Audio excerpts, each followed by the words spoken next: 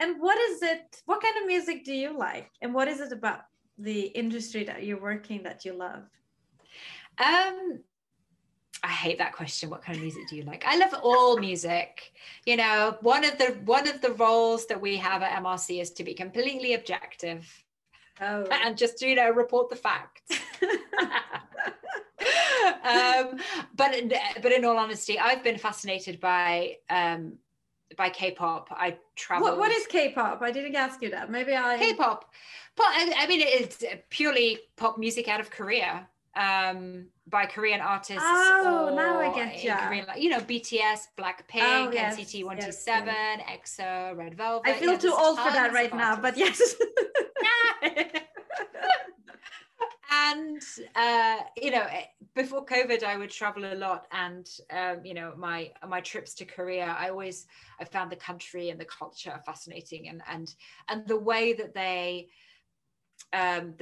the culture, be it beauty or food or films or, you know, television or music, is exported outside of Korea.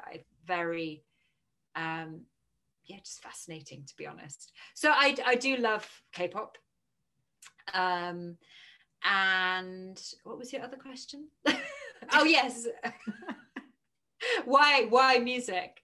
I think what's fascinating is, I mean, obviously I love music itself, but I also really enjoy the understanding the impact that it has on, you know, society, on culture, the importance of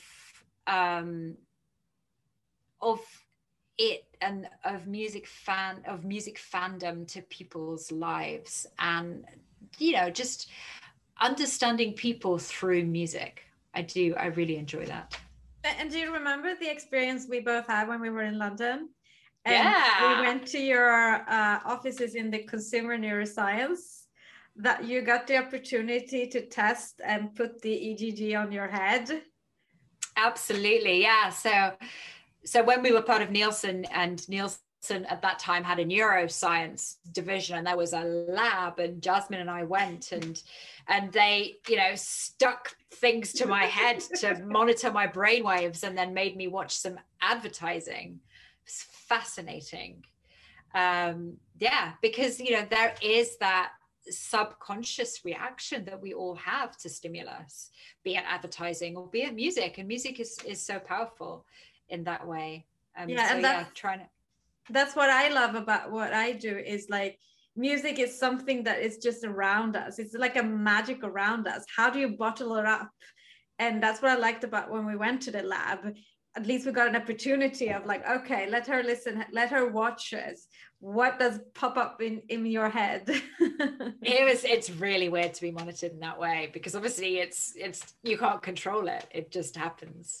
Yeah, but then, like, I'm so inspired and impressed, because you've been in the industry now for like 18 years plus.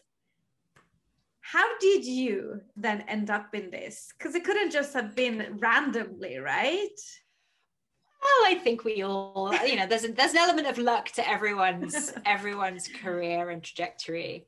I did, you know, as you said in your introduction, I did a music degree. Because I loved it, and I played the piano as a child, and but not with an idea of ending up here for sure. And then I got my first job at the PRS for music in London. Just, you know, an entry level job, but an introduction, and an excellent introduction to the music industry. And I think just that constant curiosity about this space, and then, you know, working, you know, I worked in the international division of the PRS for a couple of years, and then, you know, kind of exploring the world of music outside of my home country. And you know, I spent a couple of years living in the US, which is obviously the biggest music market in the world, and just that constant desire to try and understand what's happening around the world more has kind of led me to this, you know, this great job of tracking what's happening in all these different countries and what people are doing and what they're listening to and what's important. Well, you are involved in a lot of different kind of organizations, and one of them is actually, well, through your work, you invited me to the Women in Music Leadership Global Summit brunch in Cannes during Midem in 2019, when everything was normal. Tell us about this organization and the importance of women in the music industry. So Women in Music is an organization with offices or chapters in multiple countries around the world, from the US, Canada, India, South Africa, and the UK. And the role is to promote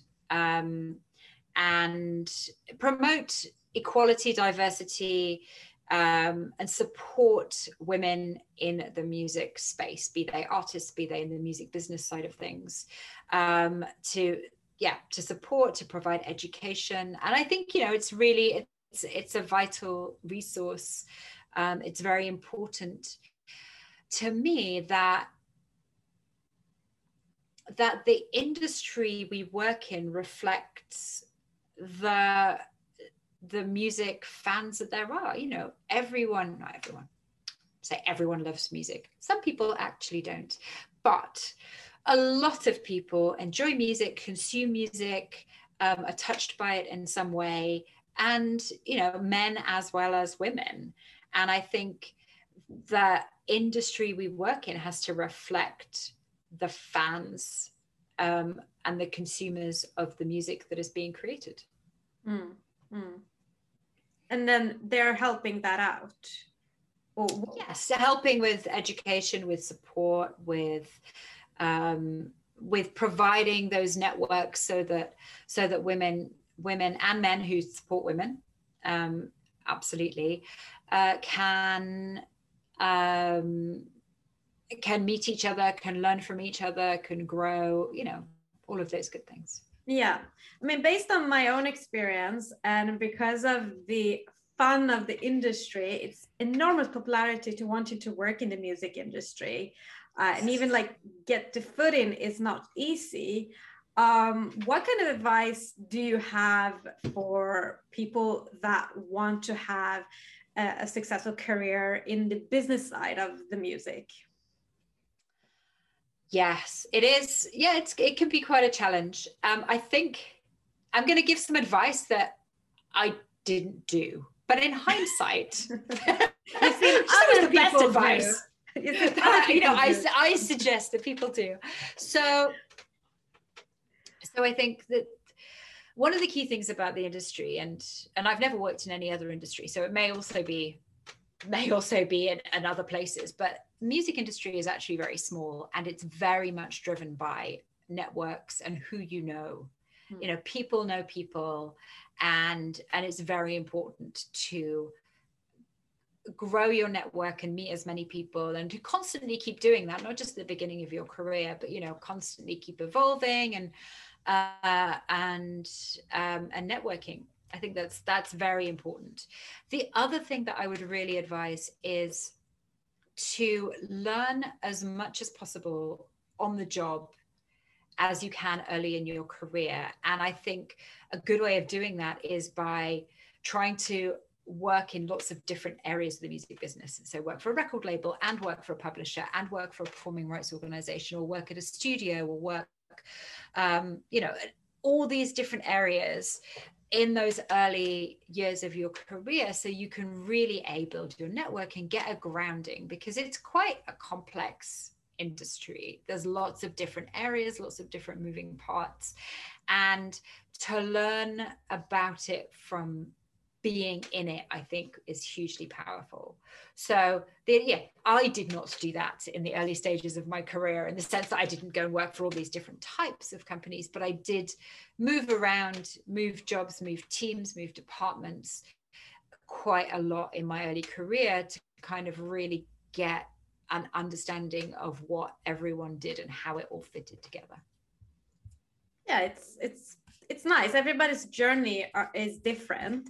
but it's always great to be able to get some advice how you can get in. I mean, people ask me the same question, and I say very much like, just be consistent, show what you love, and just go for it, and knock doors. That's probably what I've done my way.